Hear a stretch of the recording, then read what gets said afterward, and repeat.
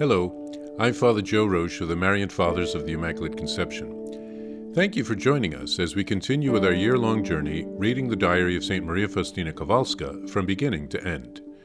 Today we take up from where we left off, beginning with diary entry number 377. Concerning Holy Confession, we should derive two kinds of profit from Holy Confession. 1. We come to confession to be healed. 2. We come to be educated. Like a small child, our soul has constant need of education. O my Jesus, I understand these words to their very depths. I know from my own experience that, on its own strength, the soul will not go far. It will exert itself greatly and will do nothing for the glory of God. It will err continually because our mind is darkened and does not know how to discern its own affairs. I shall pay special attention to two things. Firstly, I will choose, in making my confession, that which humiliates me most, even if it be a trifle, but something that costs me much, and for that reason I will tell it. Secondly, I will practice contrition, not only during confession, but during every self-examination, and I will arouse within myself an act of perfect contrition, especially when I am going to bed. One more word. A soul which sincerely wants to advance in perfection must observe strictly the advice given by the spiritual director.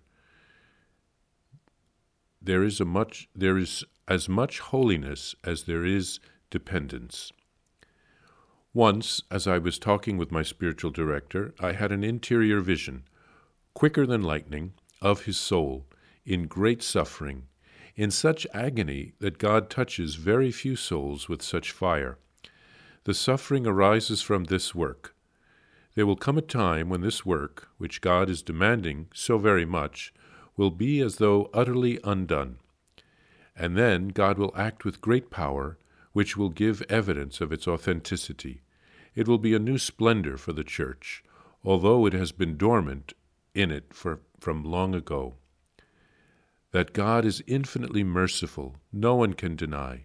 He desires everyone to know this before he comes again as judge. He wants souls to come to know him first as King of Mercy. When this triumph comes, we shall already have entered the new life in which there is no suffering. But before this, your soul, of the spiritual director, will be surfeited with bitterness at the sight of the destruction of your efforts. However, this will only appear to be so, because what God has once decided upon, he does not change. But although this destruction will be such only in outward appearance, the suffering will be real. When will this happen? I do not know. How long will it last? I do not know. But God has promised a great grace, especially to you and to all those who will proclaim my great mercy. I shall protect them, myself, at the hour of death, as my own glory. And even if the sins of souls were as dark as night, when the sinner turns to my mercy, he gives me the greatest praise and is the glory of my passion. When a soul extols my goodness, Satan trembles before it and flees to the very bottom of hell. During one of the adorations, Jesus promised me that with souls that have recourse to my mercy, and with those that glorify and proclaim my great mercy to others, I will deal according to my infinite mercy at the hour of their death. My heart is sorrowful, Jesus said, because even chosen souls do not understand the greatness of my mercy.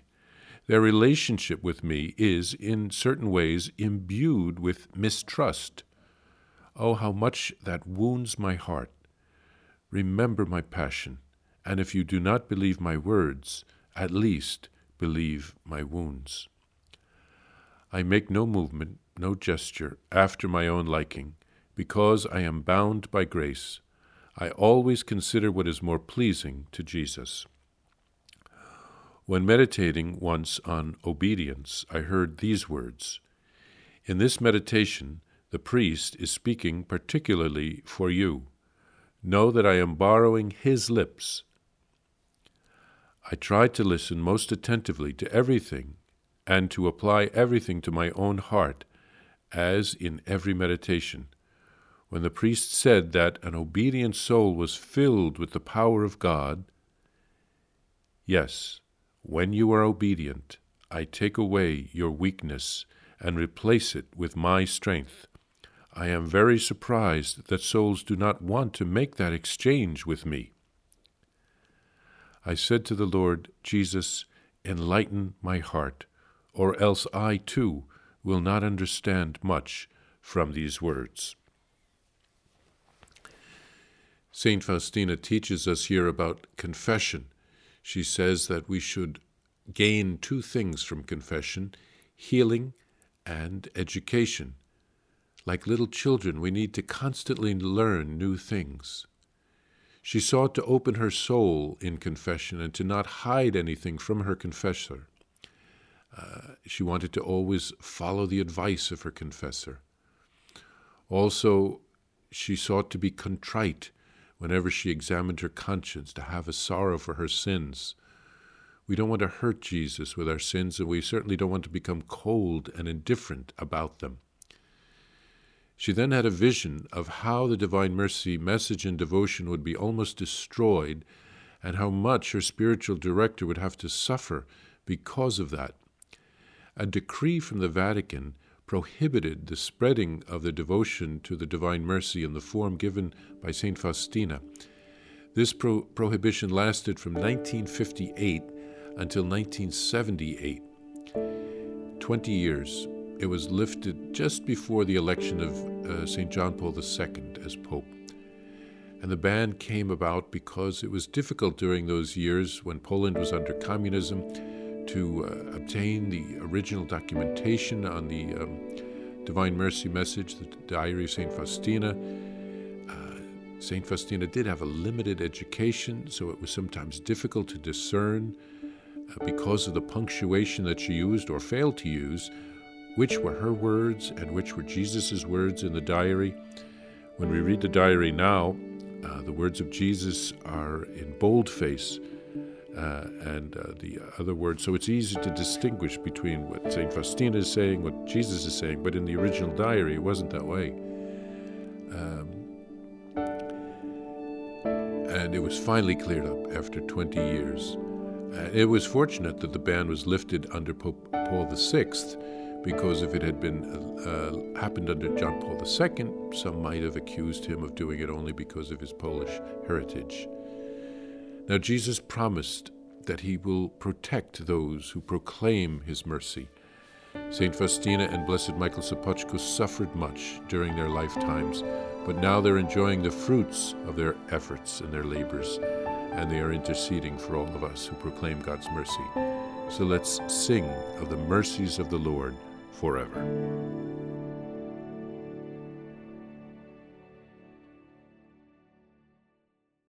Please follow or subscribe to this podcast to receive the latest episodes and updates.